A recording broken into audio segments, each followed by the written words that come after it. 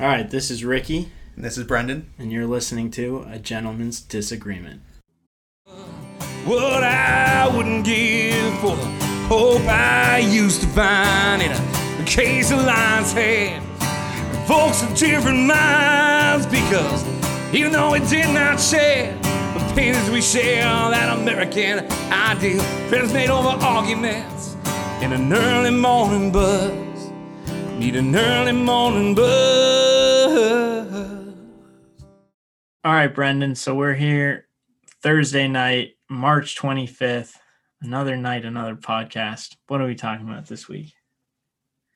Yeah, it's good to be back. I hate to keep making the same excuses about our schedules being busy, but we both regret not being able to be more consistent with getting these out. But anyway, yeah, good to be back. Good to see you. How's your bracket doing?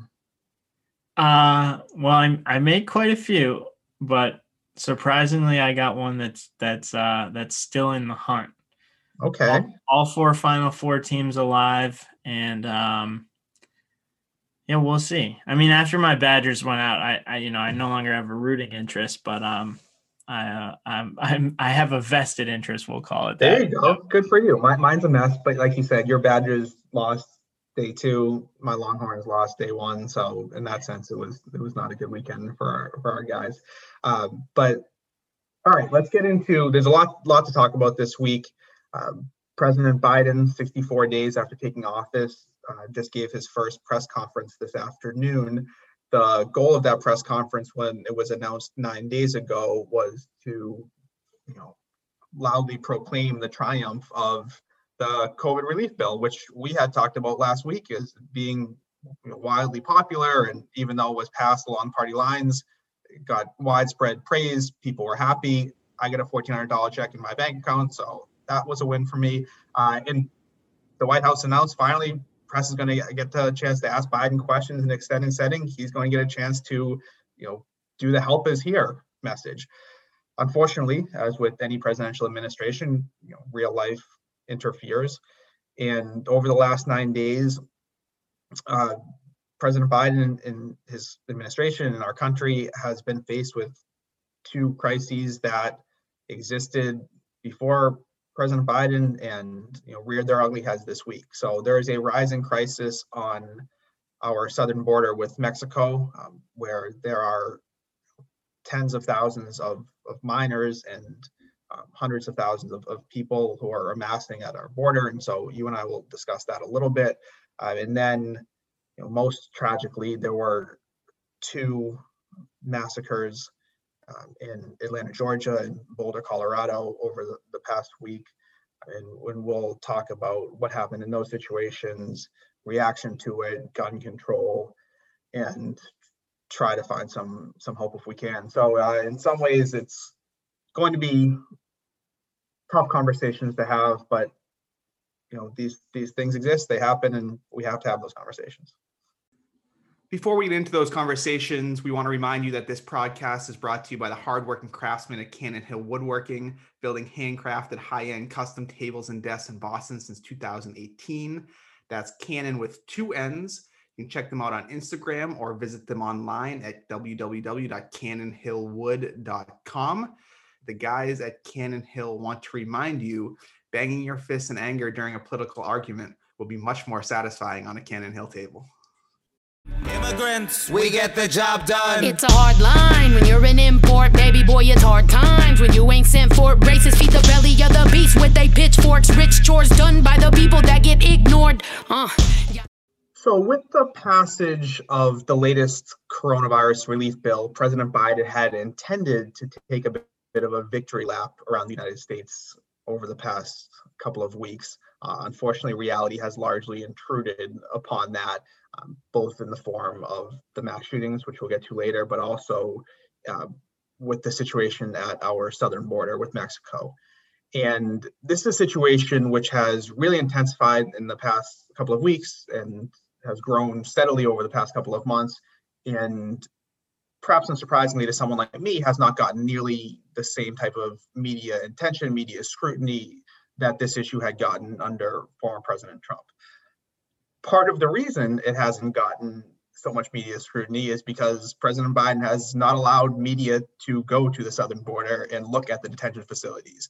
And so that's what's happened in the last couple of weeks, where the president has gotten a lot of blowback from the media seeking access. And the White House press secretary, Jen Psaki, has had to respond to a bunch of media queries of like, why can't we go to the southern border? And she's pleaded for more time. And the Secretary Mayorkas has also said we just need more time to get things together. But ultimately, the media has not been allowed to get to the southern border. But so there's been very few photographs that have come out. But I want to give you some statistics that we do have and paint a little bit of a picture of the context around what's happening at the border now, and then get your thoughts and reactions to it. So when President Biden was running for president, and then after he was elected, before he took office, a lot of his rhetoric stemmed around President Trump not being humane, not being American, in terms of like embodying like the American values of mercy and justice and those sorts of things. And a lot of those criticisms were absolutely fair. And President Biden promised to be more humane, more welcoming, to reestablish America, the United States, at the forefront of like moral leadership in the world. And that was his goal. We've talked at length about President Biden governing through executive actions. And on the first day alone, he issued 5 immigration executive orders. He promised an immigration policy far more humane and welcoming, and his administration also began allowing unaccompanied minors into the country, which was like a huge departure from the Trump administration approach. So at the moment, the Biden administration is scrambling to control the biggest migrant surge at our southern border in 20 years. We're currently on pace for as many as 2 million immigrants at the southern border in 2021. Right now, just this moment, there are now more than 10,000 unaccompanied migrant children in the care of the Department of Health and Human Services, and 5,000 more in the care of Customs Border Protection, which is nearly twice the previous record. Department of Health and Human Services, Alejandro Mayorkas, like I said earlier, has been like pleading for more time. But he's acknowledged that this pace is largely unprecedented in this century. The latest statistics show that there have been nearly 100,000 arrests so far in March, which is the highest 1 month total since 2006. Just March 10th, 2 weeks ago, there were over 6,000 arrests on that day alone. Chris Murphy, who's a senator from Connecticut, went down. And again, we haven't had a ton of reporting around the border because the press hasn't been allowed into these facilities by the Biden administration. But just this past Friday, like I said, Chris Murphy, senator from Connecticut, went down and tweeted after. He said, when I saw hundreds of kids packed into big open rooms. In a corner, I fought back tears as a 13-year-old girl sobbed uncontrollably, explaining it through a translator how terrified she was, having been separated from her grandmother and without her parents. And Vicente Gonzalez, who's a Democratic representative from Texas, said, quote, "When you create a system that incentivizes people to come across and they are released, that immediately sends a message to Central America that if you come across, you can stay. It incentivizes droves of people to come, and the only way to slow it down is by changing the policy at our doorstep. If they don't change the policy, the flow of continued migration traffic isn't going to stop or slow down. There's no question Donald Trump's strategy was inhumane, brutal, and un-American, but what we're doing now is also a failure." So in a little bit, I want to get to kind of larger picture immigration stuff, but do you have any thoughts on those statistics, the current situation that we're facing at our border at the moment? Yeah, I mean, I guess a couple of things. I think you're definitely right to point out that it hasn't gotten the kind of media coverage that you would expect such a large kind of humanitarian disaster to get, a large-scale humanitarian disaster to get.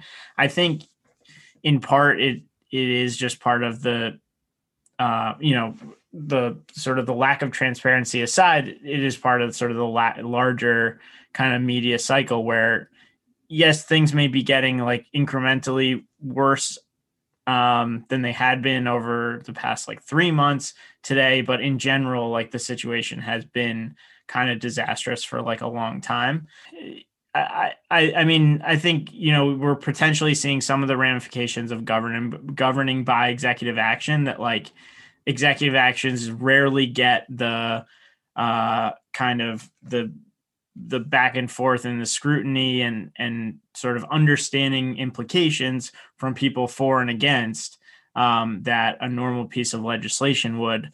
But it's kind of what you're left with when you cannot come up with some type of proper immigration compromise. I think that's one aspect of it. I think another is that like,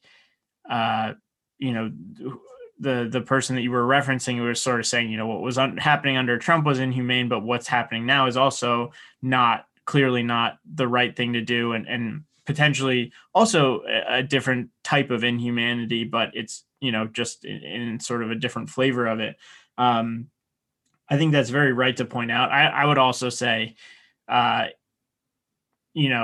would be difficult to lay this situation at Biden's feet because it's something that's just been festering for a while. You talk about the way that Trump would essentially not allow immigrants to follow sort of the natural protocols, like being able to come to the United States to claim asylum, like a lot of these other things that had been sort of normal practices, like whatever the boogeyman that catch and release was, that's not, there was never really significant evidence to say that migrants who had crossed the border legally were applying for asylum or applying for other legal status.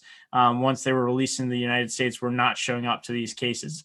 I think the vast majority of them were, but there was a lot less legal immigration, especially from Central America, that was allowed. I think we'll talk about some of the broader things, some of the ideas that I like that I'm hearing from Biden, but I don't know. I'll give you, let you jump in here. Yeah, it's not that I'm happy that the situation on the southern border has gotten worse. I am frustrated the discrepancy in media coverage that it has received. And I have readily admitted in the past, will continue to readily admit that Trump's rhetoric around people at the southern border, Mexicans in particular, Hispanic people in general, was often absolutely racist on its face. And a lot of his immigration policies, I've said many times, were absolutely inhumane. With that said, we got our first pictures this past week. Another representative from Texas, Democratic Representative Henry Queller, I'm probably not saying his name exactly right, released the first photos, and easy for you to Google. Trump got a ton of flack, including from me and from you, about like his children in cages. If you look at the photos, they don't look very different than it was a few months ago. It's hundreds of children crammed into these rooms. They're way overcrowded. They have tinfoil blankets, and yeah, they're not metal cages, but there's now like plastic wrappings around them. And like, while you kind of get, like, I'm sure Biden was like, I absolutely cannot have pictures of kids in the same cages that Trump and Obama had them in. The situation is no different. And I would love people to keep that same energy. If you are infuriated, rightly so, with how President Trump was dealing with like kids and families at the border, it's not that different now. And again, you're right.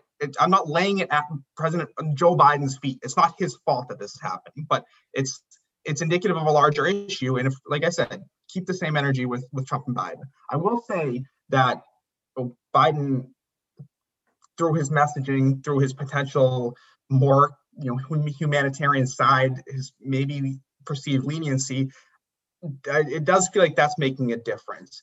There was a Washington Post article I was reading that said smugglers, as well as the relatives of the migrants already in the United States, often argue that Biden is his more lenient policies mean making the journey now is worth the risk. Queller, the Texas representative that I mentioned earlier, started asking the kids, the unaccompanied minors, questions. And he said, what are you hearing from friends, families, neighbors? Are they telling you that it's time to come? And they all raised their hands and said, yes, we see this on TV. We hear it from our family. We see images of people being let in. And so we're going to come across to do the same thing. This is our opportunity to do this, which is frustrating because in general, I don't think that's a very smart policy. I don't think it's a safe policy in general. And certainly in times when we're battling like a worldwide pandemic, allowing thousands of people just to come into our country. I would imagine the vast majority of whom are not vaccinated. We're already struggling enough. This crisis just seems to be getting worse in a lot of ways. And I call it a crisis specifically because the Biden team refuses to call it a crisis. So that's been their messaging. And Jen Psaki slipped up the other day and called it a crisis. And when reporters checked her on it, she said, I misspoke. It's just a challenge, because Biden wants to focus on the crisis of the pandemic and climate change crisis and the economic crisis. And he refuses to call it a crisis at the border, which again is frustrating for someone like me. Yeah, I mean, it definitely speaks to at some point there is just like a limited capacity of, what is the challenge that you're going to deal with, and when. I think we'll get into this a little bit with gun control in terms of like how much of his political capital is he willing to put on that. He's also got an infrastructure agenda he wants to look at. He's got climate change. For sure. So immigration is another one of those things. It's certainly, certainly as a progressive person, it's something that we've been thinking about for a long time. I mean, I guess in general, the criticism that will be laid at his feet. And honestly, when I think about it, some of it reminds me of like with the Affordable Care Act that, we're going to repeal and replace, and then we repeal it sort of, we remove the tax mandate, but we don't have actually a solution. We don't have anything to do with it. And then all of a sudden you're like, well, okay, we just opened a different can of worms and it's a huge problem, but we didn't really have the solution on the other end. And so I think definitely there's part of that there, but I guess, in the sort of the bigger picture and what's not happening in the near term, some of the things that I was very pleased to see about the Biden administration is that, one, we're going to think about immigration, not just as the people who come across the border, but as,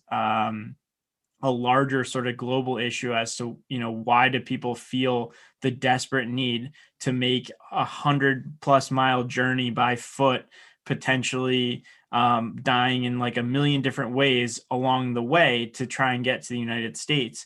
And fundamentally, it's been a lack of opportunity, right? Like we just don't see the same number of Mexican migrants coming across the border anymore because Mexico economically is in a significantly better situation. And a lot of Biden's immigration policy is going to be to look at those ways to bolster economies in Central America and other parts of Latin America, which I think for me is absolutely the right way to start thinking about things. And, the dealing with the individuals coming across and what we can do for them or not do for them, I think is absolutely important. We need to figure it out. But if we want a long-term solution that doesn't, if we want a long-term solution, it's got to be, how can we support some of these other countries? And that is, in a weird way, it's also in an America First strategy that in the way that I think of it, if we are, if we're to be serious about solving these problems for the long term. Yeah, a lot of great points there. I do want to briefly touch on like your first comparison to the ACA. I think that was really spot on. And I saw this where a lot of Biden's allies were on board with not only his rhetoric, but his general plan surrounding immigration going forward. But even they were surprised that he immediately started rolling back some of Trump's policies and sounding this welcoming note. Like he could have very easily relied on, look, we're in the middle of a global pandemic right now. Until we get that taken care of, we can't really start dealing with these other issues. But when you come out in day one and sign 5 executive orders rolling back a lot of Trump's border policies and say, hey, this is where, and put a path to citizenship on the table. If you were even possibly considering trying to get into the United States from one of these countries, now, like they have admitted, now would be your time to come. So I think that's a really good comparison. But yeah, let's try to be a little more solution oriented. I couldn't agree more with you with the scope of it. We need to address these issues at the root. Like so often, and with so many things with American national politics, by the time we start addressing issues, it's too late, right? We're gonna have 2 million people at our border this year who largely like aren't waiting in line, aren't necessarily following the processes that we have set up as a country to do so like lawfully and orderly and safely. But it's like you acknowledged, in the mid 20th century, the Hispanic immigrants and what became known as quote like illegal immigration or undocumented immigrants were largely Mexican. And that was because Mexico was struggling economically at the time, and it was easy to come over the border. We largely had an open border for hundreds of years. Through the mid 1900s, we had largely an open border where Mexican seasonal workers would come across, farm U.S. crops, go back to Mexico for the winter and help their families. But this really started to change after World War II, once like all the American troops started coming back. And then there started to be an outrage, which we've heard for the last 70 years now, of like, they're taking our jobs. Like, these people that are not supposed to be here are taking jobs that belong to Americans. And so in response to that, we started closing our border more, militarizing our border under the Reagan administration. And largely, I think it came out of like a good place of like, we want to be more safe in a modern world that is being more dangerous, and want to make sure that people are immigrating lawfully and we're not being inundated with smuggled kids or drugs or weapons coming across an open border. But largely what happened is, because you've now militarized the border, you've trapped people on either side, and there are fewer people that are able to go back and forth and work and commute back to their country. And so that's one issue. But like you mentioned, Mexico in the last 20, 30 years, their economy has grown. And while it's still probably not where the Mexican people want it to be, there are like large swaths of Mexico that are doing fairly well, relatively speaking, to where they were in the mid 1900s. But the Northern Triangle countries of El Salvador, Guatemala, and Honduras are some of the most dangerous and poorest places in the world. And like you mentioned, and this is partially my fault, like so much of the coverage, the narrative focuses on this crisis for the United States, how it's affecting us at our border and in our communities. And that crisis is real. I don't want to diminish what I was saying earlier at all, but the people fleeing, and why there are so many unaccompanied minors, particularly young men, is because there is so little opportunity. Their countries where they're growing up are so dangerous. There's no opportunities for education, no opportunities to work, good jobs. Their families are threatened if you don't join gangs, if you don't sell drugs. There's unfortunately, in a lot of these places, there's no hope.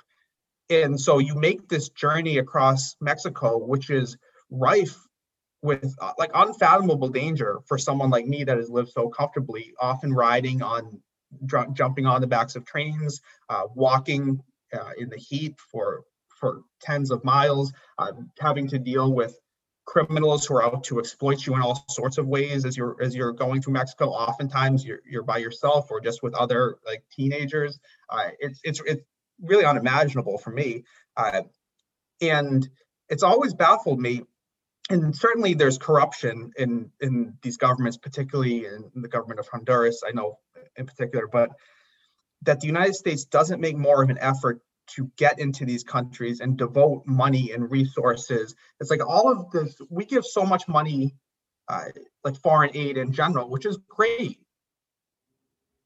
But this is happening in our backyard and directly affecting us. And it doesn't seem to be a focus under the Trump administration, like Trump in his frustration with these countries refusing to like stem the bleeding, to stem the tide of people coming out of their countries, cut aid to these countries, which I get, but it's such like a childish, short-term, short-sighted move. And what these countries need is more investment and more cooperation between the United States government and us giving them everything they could possibly need to make sure that there are educational opportunities and jobs available and healthcare for these people, and try to root out some of the corruption in their government and then in their judicial system. That's the only way long-term that you're going to solve these problems. Yeah, I mean, it applies to Central America. It applies more broadly. I mean, I think one thing that people that of the I guess something that flew under the radar during the Trump administration was that he greatly reduced the number of refugee resettlements that we were accepting here in the United States. I think under the Obama administration, something like 70 to 80,000 refugees a year. He brought it down to somewhere around 10,000 or fewer, right? I think it really, it's one of these things where like we have so many of these problems in isolation, but they're also problems that are all kind of connected to each other. Like it speaks more broadly to our disconnectedness to our shared humanity with people, not only our neighbors who we, fail to be able to understand here in the United States, but also globally. I mean, I think, we've talked before about potentially just having like a fairness episode, and you think about the circumstances that some of these people are faced with when they decide like, I am going to like risk everything, my life, all of my possessions, anything that I've ever earned to try and go somewhere else because like what I see for me in terms of my future opportunities are, either death or imprisonment or something like that. And, it's like, if the shoes were on the other foot, of course you would do the same thing. Like you would, it's either you die trying to do something or you die where you are. And I think there's nothing more American than saying like in the face of adversity, we're going to give it our best shot. And so I think yeah, it's something that it's another one of those things you're just sort of just going to have to see how it plays out. Absolutely the double standard in the media I think is there, and it would be unfair not to point it out. But at the same time, I think we finally have an administration that is at least putting some of the right rhetoric together, and we'll sort of see. Well, we'll see if there's any type of legislation that could actually come out of it. We may have a shot, but I think what you are seeing, what you're right to note, is that doing this by executive action is probably not going to lead to the results that we want to see. Right, and that style of governance didn't work under Trump. It's not going to work under Biden. We've said this a bunch of times, but what's frustrating to me, and again, it goes back to what you were saying a little bit earlier about President Biden has a really ambitious agenda. Like not only he's dealing with the coronavirus, but he also has infrastructure coming down, and he has climate change. And I know he wants to address healthcare and economic concerns, and the racial justice concerns haven't gone anywhere. So immigration, there doesn't seem to be any urgency. And I'm not putting this on the Biden administration. I put it with him, with Congress. It's a heavy lift. And you can't do heavy lifts like this many simultaneous heavy lifts, right? There's only so much you can do, and unfortunately that's just like the reality when as an administration, as a country, we're facing so many large scale issues. But immigration is not. I wouldn't put it in the top 5 of like kind of big bills that I would expect to come out of this Congress, this administration, which continues to be really unfortunate. There are, as you've noted well, like these are millions of real people with real stories who are true refugees seeking asylum, and we shouldn't forget that the humanity of all of those people. And you hope that there would be some urgency around trying to reform our immigration system and give the asylum courts the judges they need to work through these more quickly, to give to Mexico and the Northern Triangle countries the resources they need to try to improve their systems of government.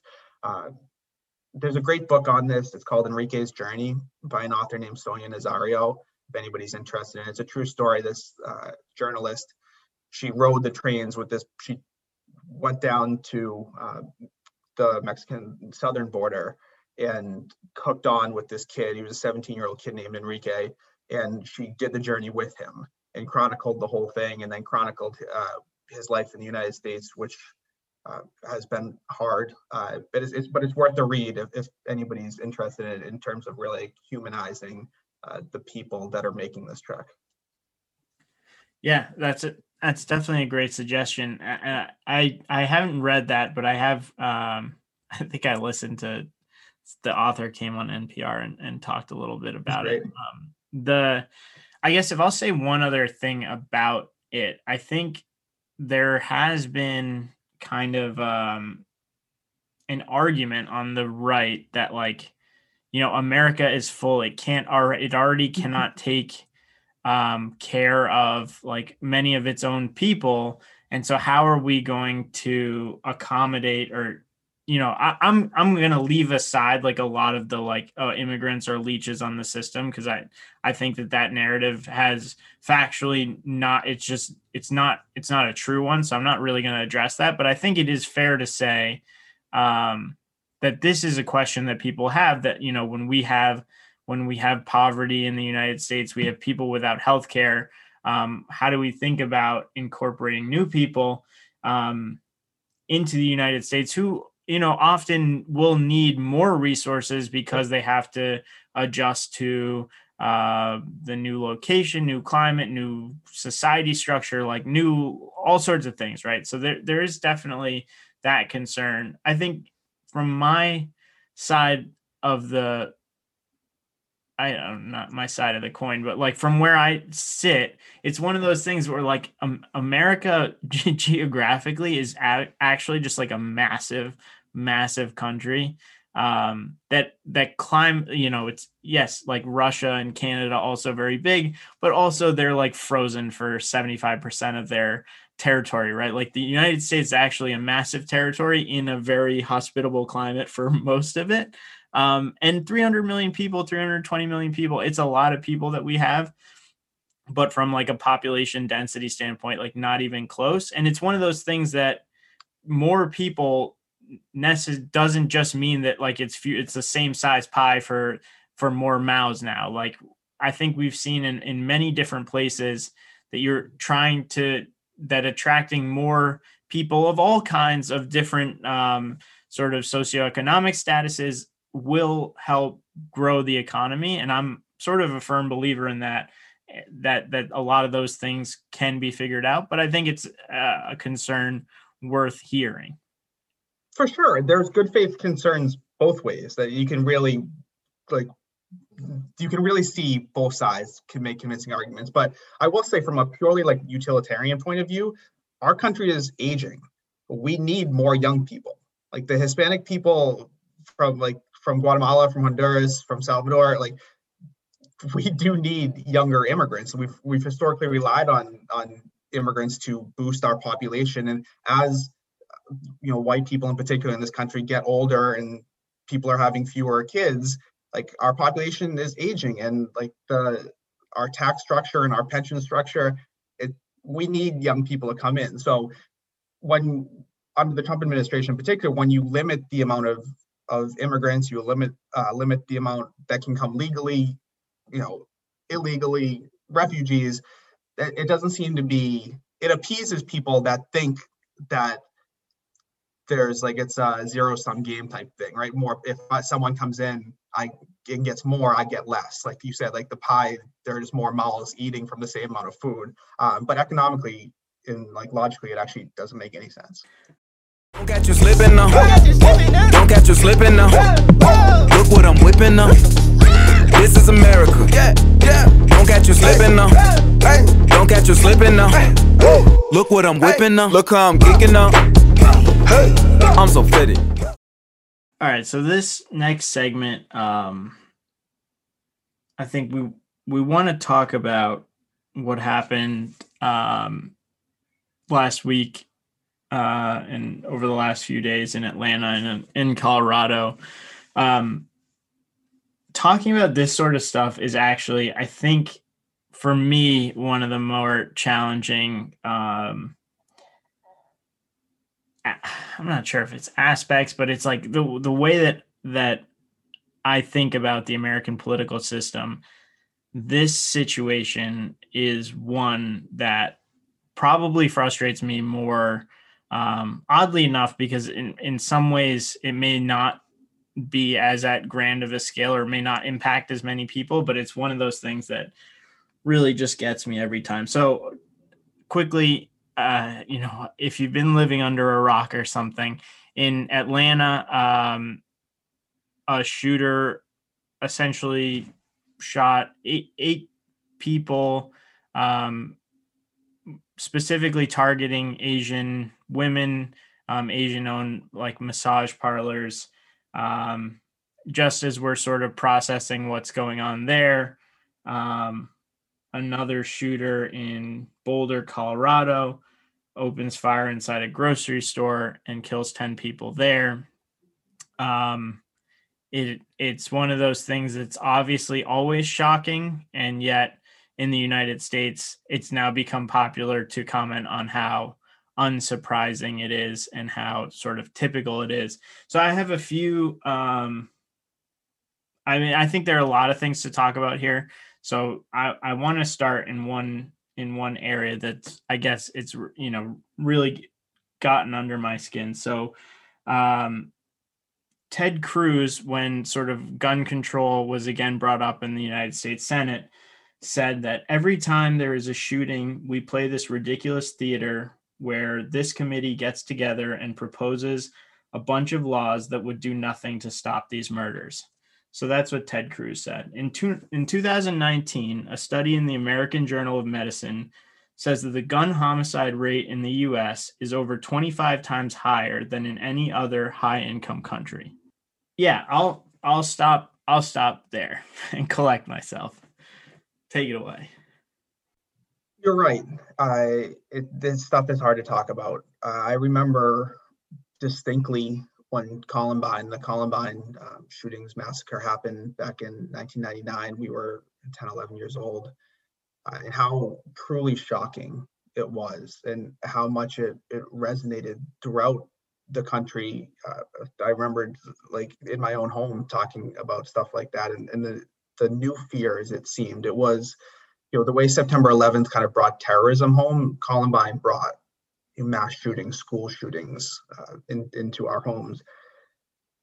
And then over the last 20 years, it seems that it just happens more and more. And while each of these incidents is a tragedy for the families of everyone involved, for the communities involved, for the country as a whole, it's hard not to become numb to it to a certain extent, because it happens so often. The gun control stuff is touchy. It always is. Normally, you get some sort of momentum for gun control issues for a few days, maybe a few weeks after some of these incidents, before you start to get stonewalled, kind of in the back rooms of Washington or wherever state it, Florida or Georgia or wherever. The difference is now you have Ted Cruz leading the conservatives, the day after stuff like this happens, to pretty much say what was going to happen anyway, which is that nothing is going to change. Yeah, and I'm certainly resigned to the fact that I don't have much, if after Newtown, when 20 some odd, the 5 to 7 year olds get murdered, that we can't do anything. It's, you don't think you could have a situation more shocking than that would cause some action, and then to see nothing. I guess, when you, we talk about a situation like the what happened with the COVID relief bill, and there was no compromise. I think for most people the gun control issue is slightly complicated, right? Because it doesn't necessarily strictly draw across party lines. I think in the House vote recently, to sort of advance a universal background check measure, you actually had 8 House Republicans join a majority of Democrats, but not all Democrats, in voting to advance that bill to the Senate. There are Democrats that that represent states that have sort of a more or less a rural majority, who are, adamantly against any gun control measures. But and this is where it just feels like there are, I don't know. It's one of those things where I personally don't understand the Republican position. I wanted to start with those two sort of, what Ted Cruz said, and that fact that really this only happens here, and you have a sitting senator in the United States saying, well, what are you going to do? Nothing we could do would prevent this. Thoughts and prayers. And he actually said something like, when somebody said that, senators should be in the business of making laws and we can leave the thoughts and prayers to the preachers and the priests, that he was like, actually, I really strongly believe in the power of prayer, which I mean it's like, it's laughable in a situation like this that we can sit here and have this continue to happen over and over and over again, where it happened once or twice in so many of these other countries, and they effectively have dealt with it, and we're just refusing to. Yeah, that's a really good point, is that sometimes as Americans, we like to think of ourselves as like so exceptional in either the good or the bad. And when you say that the United States has far more mass shootings, far more shootings than any other developed nation in the world, that's true today, because there were mass shootings in Australia, in New Zealand, in the UK, in Canada, and their governments chose to act. And on varying levels in the varying countries, like the mass shootings have decreased. And you could certainly argue the countries have become safer. The United States, that impetus, in this case, the United States is a little exceptional in the sense that impetus to act exists with 50% of the country, maybe more, but the level of opposition to gun control wasn't nearly the same in the UK, in Canada, in Australia, in New Zealand, or wherever else you want to name in these highly developed, relatively similar countries. And to be fair, that goes to how these countries were founded, and like gun control, guns, and maybe violence in general goes to the root of the United States. Yeah, but that I have a hard time buying that. I mean, the United States is 400 years old. Like, all of Europe has a much longer and more violent or bloodier history than we do. Maybe not. Well, actually, yes, of course, right? In the recent past, World War I and World War II. I think a lot of these, I think the at the end of the day, the single like biggest correlation for us between our outsized number of mass shootings and shootings in general, right? Obviously, mass shootings make up less than 1% of all gun homicides in the United States in a given year. That's a favorite statistic, as if like, oh, so what? It's a small percentage of another massive number that we could potentially also think of some ways of dealing with. But it's our unfettered access to guns that has the strongest relationship with our outsized number of gun deaths among industrialized countries. Obviously, you can point to places like El Salvador and Honduras where potentially there are more homicides in the year, but it's like it's another one of those things. Is that where you want to be? Is that the measuring stick you want as the United States of America? I think there are a couple of things, right? You brought up, like, is it a 50-50 split? I don't know that it is. It's very confusing to try and understand who is completely against any types of measures. But there is, we know about sort of the NRA influence. We know we know about the political ramifications of voting for anything that could be perceived as a restriction on gun ownership. And yet when it feels like you talk to individuals, even gun owners, there is some type of desire to like, hey, we don't necessarily need to be leading the world in this category all the time. Right, because the overwhelming majority of gun owners are law-abiding citizens. And so many, like you say, many gun owners are quite responsible and don't need like the bad name thrown over all gun owners, because you have, unfortunately, a few lunatics or unresponsible criminals who use guns irresponsibly. It is interesting that you say it's hard to know how we feel, because if you ask voters strictly, do you support background checks? Like if you limit it to something very, very narrow, I think it has something like 80% support, something incredibly high. But then if you ask voters a more broader question, say, do you support more restrictions on guns? Then it is like a 50-50 split. And a lot of people, like when you just ask people, do you want restrictions? About half the country says, no, I don't. You ask people, hey, do you want like background checks? Most people are like, oh, that sounds like a good idea. So I think it's so complicated. And obviously there's many reasons why this hasn't been addressed in the last 20 years, because even people, like when you start to throw out like restrictions on guns, a lot of people don't want that. Yeah, certainly. There is like a branding or a messaging, and we've talked about the fear of the slippery slope before as well. And it's one of those things where like, I guess I have to acknowledge that is potentially out there.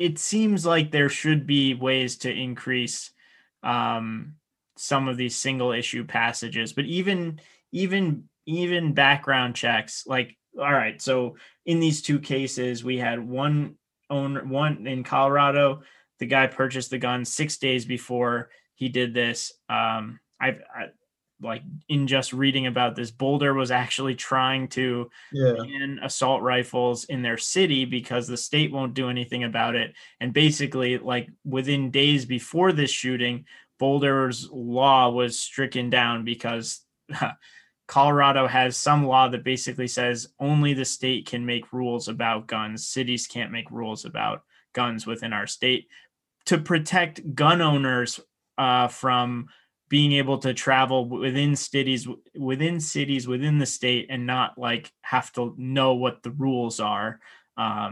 Which, like, I mean, to me, that's absurd, but okay, I guess. He bought the gun 6 days before. In Atlanta, the shooter bought the gun that day. And there had been some, proposals that said, like, all right, you can purchase a gun today, but you can't get it for like a month because we got to clear background checks or something. And seemingly common sense things like that it feels like people should be able to say, all right, like that's reasonable. I don't get why we can't do that. I just don't get it. All right. So like, help me understand like what's going on. Happy to. So you mentioned earlier, I think you alluded to it, that there are two bills that recently passed the House. And as you mentioned, a few Republicans voted for it. Some Democrats voted against it. They're known as H.R. 8 and H.R. 1446. H.R. 8 would mandate universal background checks, and H.R. 1446 would close something called the Charleston loophole, which was a loophole discovered after yet another mass shooting at the church, the black church in Charleston by the white man. I don't want to say his name. A few years back, and the universal background checks are, I think, pretty self-explanatory. The Charleston loophole, it says that if the FBI hasn't been able to get back on the background check within 3 days, then you get your gun. So like the FBI might have a backlog, they might not have gotten to check this individual out, which is what happened in Charleston. He went and picked up his gun 3 days later and committed the atrocity. So those are what you might term like common sense gun control, gun regulation that people can get on board with. Like you say, those don't seem to have any shot of passing in the Senate. Back in 2013, which is, I believe, the last time the Senate really tried to push for gun regulation, I think it was Manchin and Pat Toomey from Pennsylvania, I believe, tried to put forth like a bipartisan bill. And what happened was, I think 4 Republicans, including like McCain and Murkowski, voted for it, but a couple of Democrats voted against it. So, like you say, he lost 56-44. I just read about it. Yeah. All right. So, yeah, it was because it has to overcome a filibuster, so it needs 60 votes to pass. Right. That's an issue for another day, perhaps.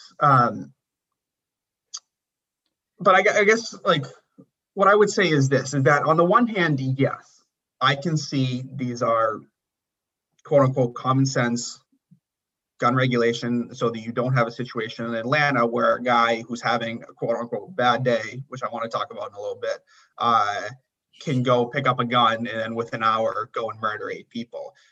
You don't want a guy with a history of mental issues who has alarmed classmates going back to high school being able to pick up an assault rifle and then within 6 days go murder 10 people. And quite honestly, like personally, I'm not a gun guy. I didn't grow up in a gun family. Boston is not really a gun city. Like I'm not steeped in that. So those make sense to me. But I'll make the opposite argument too, is that I hesitate to roll back any freedoms from individuals. And we know that the right to bear arms is the Second Amendment in our Bill of Rights. Is something that the founders thought really a foundational aspect of liberty. And while we kind of chuckle and say, Republicans always use the slippery slope argument, that once certain gun control legislation is passed, people aren't going to be happy. Like, you can't tell me that, like, then the next step will be, all right, what else can we do? What is the next step that we can go to regulate guns more? And certainly if you look at, how dictatorships largely start throughout history, one of the first things they do is take away guns from the citizenry. And yeah, it might not seem like putting universal background checks in is the step to a dictatorship where no one is allowed to have any guns. That seems insane, and maybe it is. But once you start putting regulations on people's rights, that's a precedent that is difficult to stop. Those rights aren't going to be given back. The government is not in the business of giving back rights to people. All right, so I'm so glad that you brought that up, because you weren't giving me much to get fired up about. Now I'm fired up. So, I mean, there's so many problems with that mindset. One, background checks don't actually take your guns away unless, we more or less as an overall society, not the government, decide that you're not fit to carry a gun. That's one. Two, the Second Amendment, what is the preamble to the Second Amendment? Doesn't it say like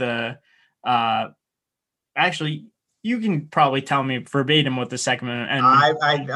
In order to keep a well-regulated militia. Yeah, exactly. So it's one of those things that, like, it actually has a qualifier at the front of it that basically says that, like, a free, a well-regulated militia is like necessary for a free and open society. It obviously isn't. Like, A is false here, right? So the following premise that we all absolutely have to have guns does not follow from the original. No one's saying that everyone has to have guns. That's not the argument being put forth. The right to bear arms being necessary for a democracy is also just patently false. Like, you're not fighting the government with whatever guns that you have in your house. You're just not. It's just not going to work. So and I'm not even really that intently against individuals owning guns, but I think on the freedoms side of things, like, what about people's freedoms to just be in spaces without worrying about getting shot. Shouldn't that count for something? I mean, in Colorado alone, you have Columbine High School. Another high school experienced a shooting. There was a shooting at the Planned Parenthood, the Aurora movie theater, and now at a grocery store. So what about all of these people's rights and, freedom to like walk around in their city and not worry about somebody going to shoot them? And yes, obviously gun control measures are not going to eliminate all aspects of crime, but especially with these like background checks and potentially barring certain types of high capacity magazines, these assault rifles, you're just making it more difficult for these things to happen. And that doesn't necessarily take away the freedoms of individuals who really want these things to go through the proper channels and wait for them. And, whatever, pass the background checks and all of those things if they want to keep them in their houses. But what about everybody else's freedoms? Yeah, I think that balance is something that we as a country has tried to do the best we can with for 300 years. Classic Benjamin Franklin, like those who can give up essential liberty to obtain a little temporary safety deserve neither liberty nor safety. And I think largely this belief is that the right to bear arms and defend yourself and your family is fundamental to an individual in a free society. And that government abridging those rights should not be allowed. And yeah, right, it's a freedom of balance here, but that's certainly the argument. It is the argument, but it doesn't seem to hold water in the 21st century. We don't walk around with guns needing to defend ourselves on a daily basis. See, that's a privileged thing to say. You don't have to do that. I don't have to do that. There are people in this country that do have to do that. Where? You don't think that there are people living in places in our country that feel like they need to carry a gun to defend themselves every day? Potentially. I don't know anybody who needs to carry an AR-15 for self-defense. Yeah, I mean, that's all right. But again, we've already established that there are certain communities that do feel like they need to defend themselves. Oftentimes, these are minority communities. Right. But this argument, it constantly conflates like the issue that somehow a restriction on gun ownership means that people who are using guns responsibly cannot have guns, right? These are always going to be two separate things. That like the argument is always like, well, if you do this, then what's next? You're going to do that. It's not those things don't necessarily follow one another. It's just that this is the thing that we're talking. I mean, it's this impossible to get past the most seemingly basic of restrictions. For some reason, there's this argument that as long as we like stop the thing at the very top of the, whatever the mountain, that all of a sudden that's like the floodgate that we need to keep closed. Like it doesn't, I mean, that is just illogical. It doesn't make sense. Yeah, I don't disagree with you that saying that just because X happens necessarily means that Y is going to happen. I do think it's more likely, but that's fair. I don't know. The way I view it is that, gun problems in this country are a public health crisis, to use that word again, and need to be treated as such. You alluded to this earlier, but while it seems like gun deaths weren't getting as much maybe media coverage in the last year, so it seems like, now that we've had these two mass shootings in the last week, it's been kind of this macabre humor of like, we're back to normal. But last year, 2020 was as dangerous, if more dangerous in terms of gun violence than any year in the previous couple of decades. There were 20,000 Americans that were killed due to gun violence. Additional 24,000 died by suicide by means of a gun. And these are all these kind of smaller groupings within like the larger gun violence conversation and statistics. And this is where, I do get frustrated. And I understand when tragedies like this happen, that people feel like now is our moment to kind of seize the energy and unfortunately take advantage of these situations to try to make change. But if you're really concerned about gun violence, you should have been concerned about gun violence every day when murders in Chicago were up 50% last year. Murders in New York were up 30% last year. Like, that's something that this should be talked about too. Like, as you mentioned earlier, these mass shootings, as tragic as they are a drop in the bucket of like our overall gun violence epidemic that we have in this country. And there are a bunch of ways that I think, a bunch of different kind of avenues that we need to explore. One, we need better data. We need to work with gun owners more, like you kind of said earlier, like with these responsible gun owners, what solutions can we come up with as gun owners? We need to obviously improve like mental health care. We need to talk about like storage safety and more like education around guns, like all these sorts of things. I do think that it needs to be treated as like a national health issue and not necessarily like, let's restrict gun ownership. That might be a part of a larger solution, but when you come out saying like we need to, legislate away people's rights to own a gun, that's not going to go anywhere. Yeah, again, I don't think anybody is saying that, but that's what Republicans want to hear. It's always laughable to hear somebody say like, we can't do anything about the guns. Let's solve mental illness. Like, that is a much more solvable issue that that we could deal with and legislate somehow, especially coming from the party that's by and large against expanding access to healthcare. It's one of those things that like it makes a lot of those arguments, I think, for Democrats where they feel like they cannot rationalize and I'm not entirely sure. I'm not sure that I'm going to say this right, but like for the same party that's pro-life to be so anti any type of restriction on gun ownership that could actually save people's lives. And yes, you hear a lot about, all right, well, mass shootings are actually not that big of a deal in the grand scheme. What about Chicago? What about New York? Like, what about those places? A lot of expanding restrictions on gun ownership would likely help those problems as well. And I think, you hear the argument that, criminals don't care about background checks.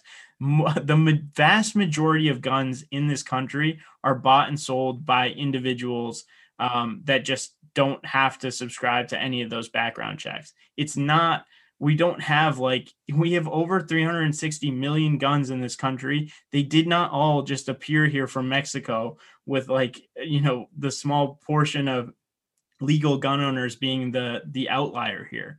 Most of them are being manufactured in the United States and being sold in the United States, and they are making their ways, yes, to your everyday criminal who's potentially not engaging in like the mass shooting type of activities, but also obviously the stories that hit the news are these larger scale things. I just think the facts around gun violence have constantly been perverted to sort of tell a different story than what's actually there, which is that we have a unique problem in this country that is only unique because of the amount of guns and the easy access to guns that we have in this country. Now, we can talk about different solutions. Like, I would love for a Republican proposed solution that says, all right, like, we want to potentially strengthen certain gun ownership rules, make it, potentially more difficult for you to pass more restrictive measures in the future, but we'll give you background checks. We'll give you delays on whatever. And I don't even know necessarily personally what exactly is needed, but I assume because we're one of the few countries that really has this problem at our kind of developmental stage that like the answers are out there. We're just not looking. We're just deciding to ignore them. I don't know. I know there's nothing left to say, but this is why I was getting hot before I even started. That's part of the problem, I guess. All right. So, when obviously we probably should have recorded last week following Atlanta. The debate was in a much different place, right? It was centered around this potential for a sort of a massive hate crime against the Asian community in Atlanta that sort of followed a year in which many Asian people, mostly East Asian people, East Asian Americans were reporting sort of an increase in hate crimes towards their communities. That were, it was kind of gaining some traction. I'd sort of mentioned this to you a couple months ago that I think we could talk about something like this, but there wasn't really like a huge news story on it at the time. But then Colorado happened, sort of, it kind of went in a different direction for me. But I know there's a lot to talk about with Atlanta as well. Perhaps for different reasons and for some of the same. Yeah, for sure. It was interesting to see.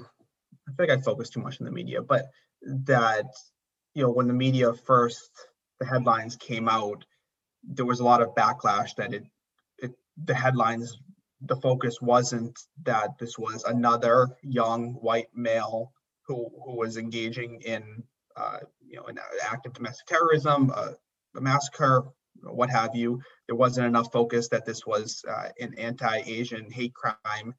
And then once those narratives started to take hold a little bit, I felt like there was pushback on the other side saying, well, we don't actually know yet if this was a hate crime, and labeling it as anti-Asian is now stoking more division within our country. And so that battle kind of over what headlines read has been really interesting to me. I guess my take is we don't know at this point. What we do know is that 75% of the people that were murdered were Asian.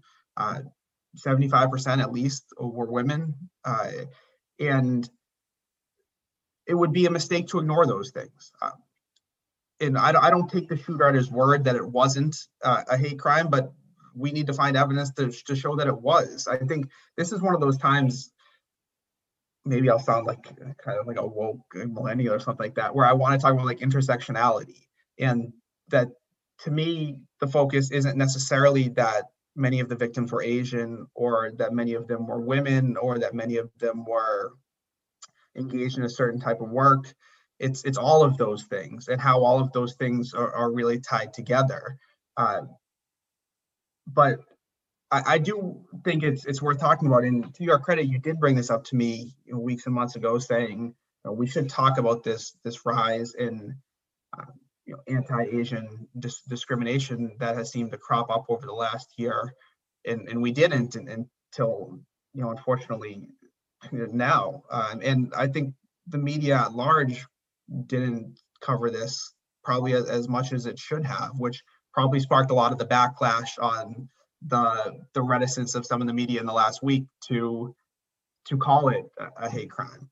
But in the last year, the organization Stop AAPI, which is Asian American Pacific Islander, Stop AAPI Hate has received something like 3,800 reports of hate crimes, and we know that hate crimes, like most crimes in general, are vastly underreported.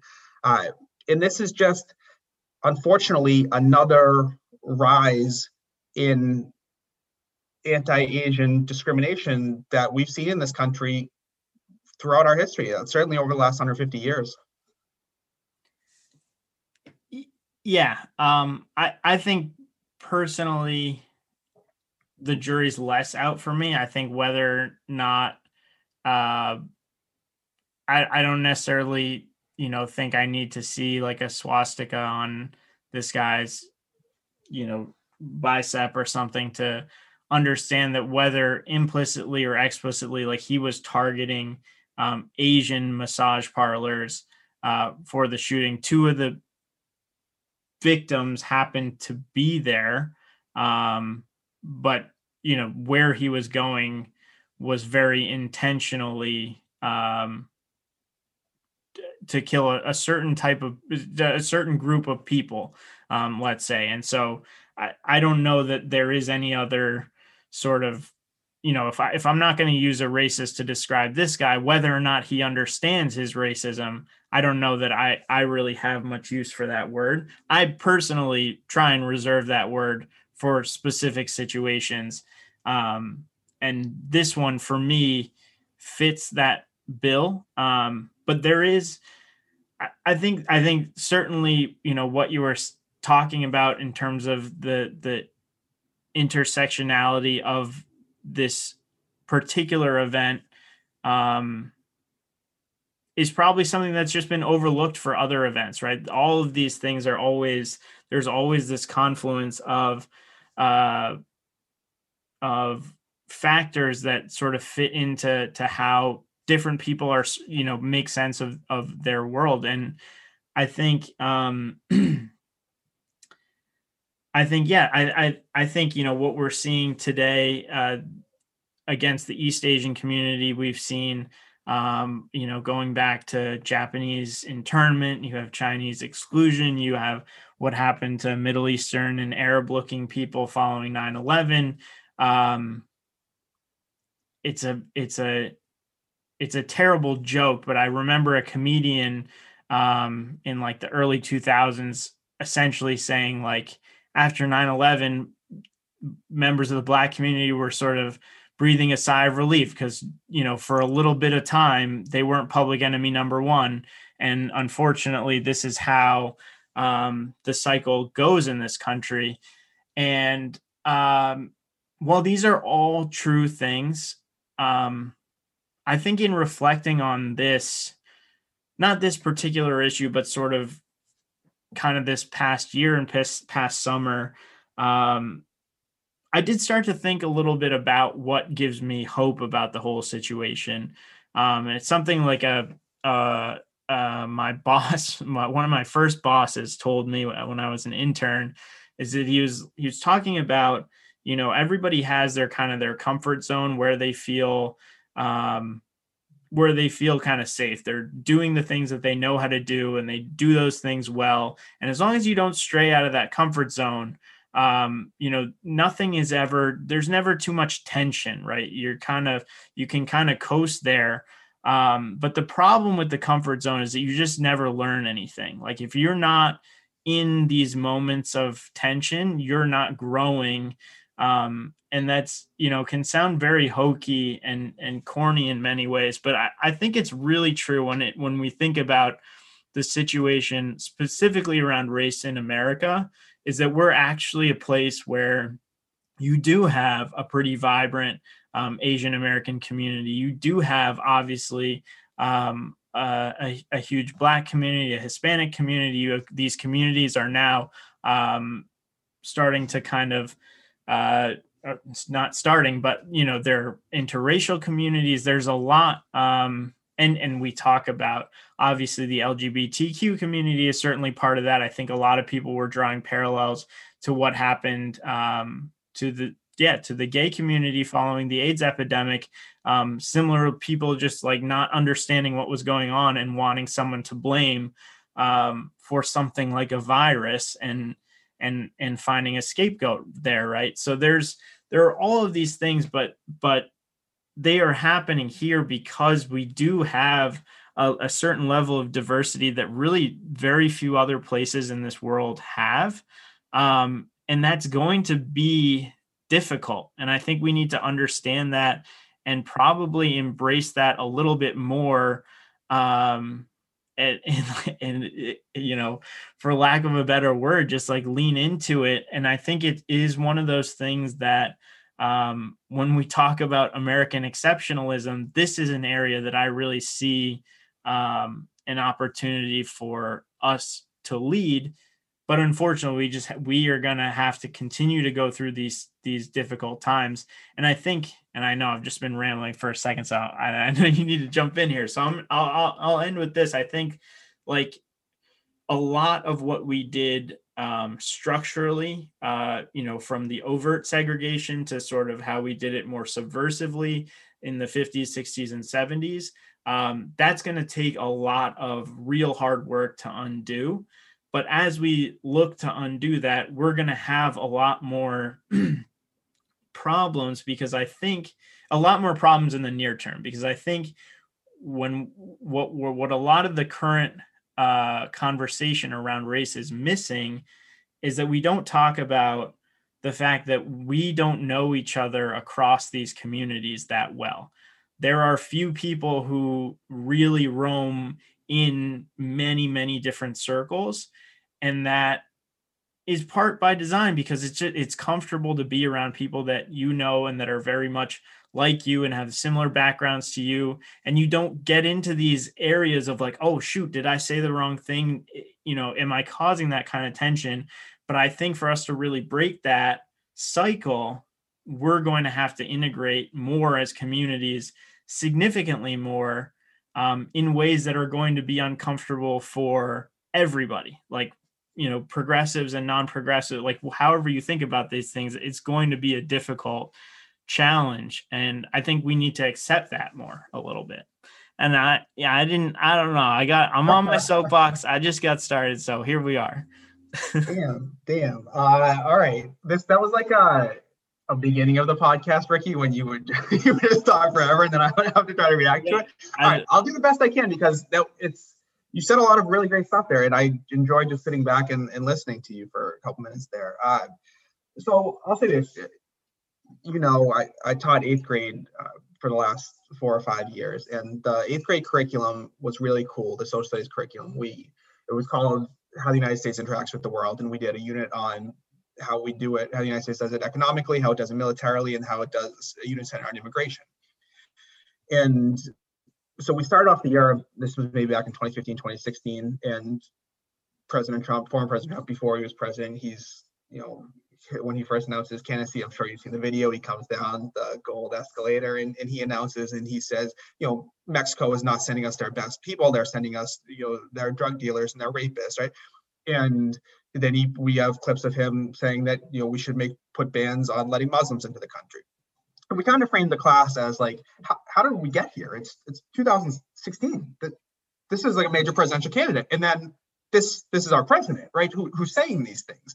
And I don't want to get into there are other reasons why you may have been able to vote for a fine, but our president was saying these openly discriminatory, racist things, and we use that discussion to go back and say, look, we know your 7th grade class covered slavery. We know, unfortunately, we know too well how Black people were treated in this country.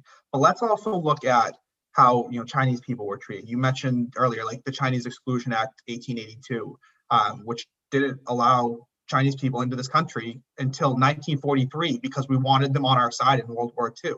In 1875, there was what's known as the Page Act, which essentially discriminated against Chinese East Asian women because the belief out there was that they were coming over here and just to like prostitute themselves. And that's why I want to get to the intersectionality earlier of this, subversive belief in our country of whether or not the spas were engaged in sex work. It was this belief that there are Asians there are women there, there's a spa, these people are engaging in sex work, which may or may not have been true, but that's just kind of like an undercurrent, an ugly undercurrent in a large part of our society.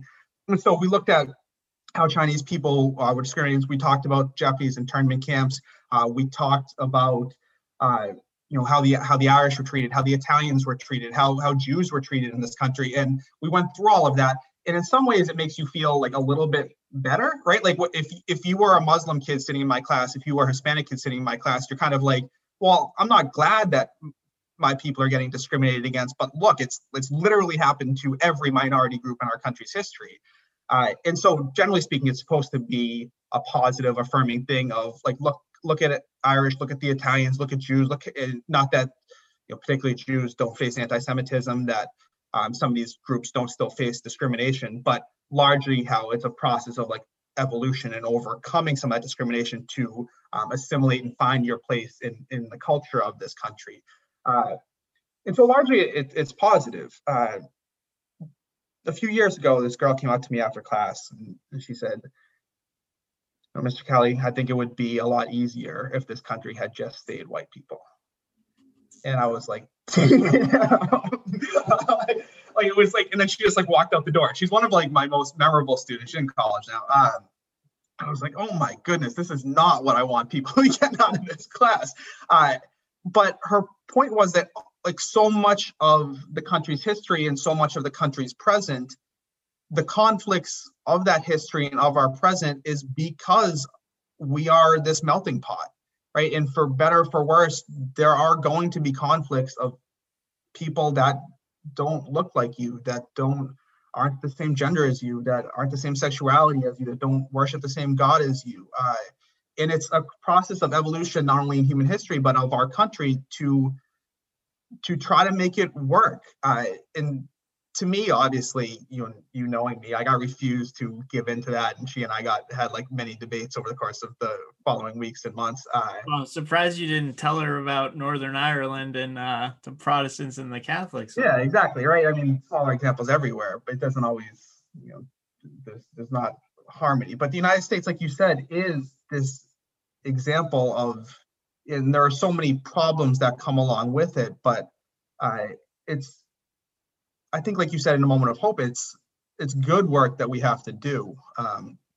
And I hate that it took the murder of 6 Asian people to bring some of this to the forefront, but that, Asians are far too often left out of like racial justice conversations, and like what's been held up in the media, like this model minority myth used to separate them from, from Black people or from Hispanic people, and that they don't get the same attention and focus on issues that Asian Americans face. And the Asian American community is not like a monolith, right? It's as diverse as any possible community in the world. And they face different challenges and have different successes. And yeah, like if you want to be hopeful, and I certainly do, like it's great that this is starting to get more coverage, and that hopefully going forward, we make a greater effort as society to include Asian Americans in the conversations around racial justice and advancing forward from that. Yeah. I mean, I agree with everything that you said there. I think if I'm going to take it a step further, because we do talk about the United States like this great big melting pot, but I think if we dig a little deeper, the reality is that we haven't actually done a whole lot of melting. Like we got all the ingredients, but no one is stirring the pot really. And it's honestly, it's when we see different, communities kind of clash a little bit is when these sort of stories come to the fore. But it's really when we understand that this man in Georgia really probably didn't have any understanding of those communities outside of this caricatured image of, an Asian woman sex worker, right? Like there is a problem of understanding. And I think one of the things for me that is missing, and it potentially, it's a lack of my own education here, but I hear a lot about, amplifying voices from underrepresented communities, trying to learn about them, trying to include these people, but I say these people, trying to include more people, partly like me, but partly just different kinds of people, right? But I'm not entirely sure people know exactly what it's going to take. Like, we live in cities that are largely segregated. So if we think about how you are really going to learn about people from other cultures, like the people that you know the best are the people that you like live around, that you interact with on a daily basis. Of course, you may get some of that in your workplace. So having more diverse companies is certainly a start. But I think the diversity in our communities is something that we have been largely hesitant to push. And I'm not even entirely sure like how we can go about doing that. but that is something that I feel like is going to be necessary to actually get to like a true level of a mutual understanding. But I think we also have to be cognizant of the fact that in a melting pot, you do lose a lot of the individual characteristics of communities. And that is, I think there is, like, while I'm excited and sort of hopeful that we're finally in a position where we're starting to understand that these kind of separate but equal situations will never be. And I think, unfortunately, like after Plessy versus Ferguson or something, that wasn't quite settled, or Brown versus Board of Education rather. But I'm also not sure that people are quite prepared to do that yet. Again, a lot of really good points. It's been, in my opinion, become kind of a joke in the last year, where what I would say is like a lot of white privileged liberals have been like, oh, we need to do the work, like, quote unquote, let's do the work. And that means, let me read how to be an anti-racist and white fragility, and like, let me read more about the Black community and how white supremacy, affects my life. And not knocking those things. Those are good books, and like, if you want to read them, go right ahead, whatever. But like, the real work, like, you can't learn about the Black experience from reading about it. You don't learn about the Asian experience or the gay experience or the Jewish experience from reading about it. You like you said, you have to engage with people who are different than you, and it's easier said than done. It's I'm certainly no like shining example of that. This is almost like a good little challenge to me to do more of that in my own life. So I'm not trying to preach from some sort of like ivory tower here. I think everyone needs to do that collectively, and it probably starts with me. And I think not only engaging with people who are different and learning about those people and their experiences, but I do fear that as we continue to focus more and more on identity, if we don't focus on intersectionality, if we don't focus on commonality, that potentially could drive us more apart. And if you are just going to segregate yourself or other people into communities based on your skin color or your religion or sexuality or whatever, that doesn't necessarily help build bridges and let us see that where we are similar in all of those areas. And so that kind of thing does concern me, that of course you should know your identity and be proud of all the different parts of you, but being Irish American or Indian American is not who I am, right? It's like who we are. It's a part of who we are. And so I hope that as we engage with people increasingly of people who are different than us, that it's not, we don't see them as like two-dimensional people, and we don't present ourselves as two-dimensional people either. Woo, that was a good one. Lot of things there. Wide-ranging. I suppose that was a very real talk, and some of that is probably goes to that we didn't have a ton prepared. We just wanted to come and talk some of these things through. If you're listening out there, that's very much that, like, a very authentic hit record. Let's just talk for however long this went for.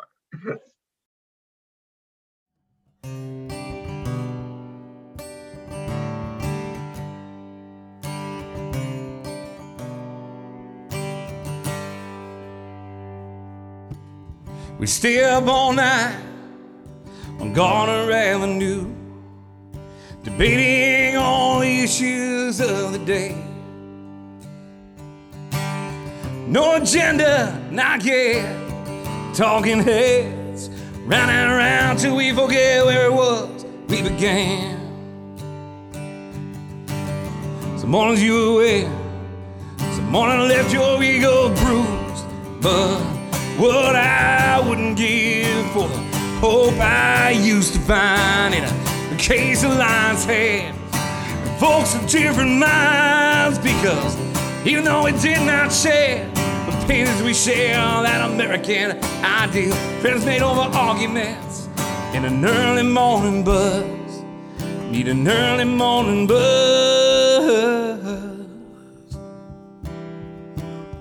Learn the hard way, but to those who would die upon that hill, quiet truth is better than a ram. Somewhere along the line, we seem to have forgotten the value sometimes being wrong.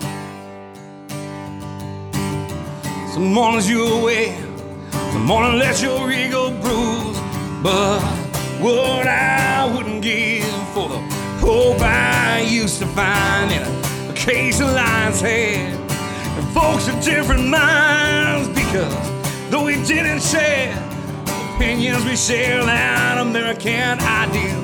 Friends made over arguments and an early morning buzz.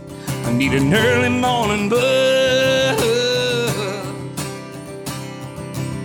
There's hope behind the bluster, 'cause though Main Street may not sell, it's full of folks just like you and me. When we have trouble seeing the human for the politics, it's time to find a better way to disagree. Some days you win, some days will leave your ego bruised, but what I wouldn't give for the hope I used to find in a case of lion's head. And folks of different minds, because though we did not share opinions, we share that American ideal. Friends made over arguments and an early morning buzz. Oh, what I wouldn't give for the hope I used to find in a case of lion's head. Folks of different minds, because though we did not share opinions, we share that American ideal. Friends made over arguments and an early morning buzz. I need an early morning buzz.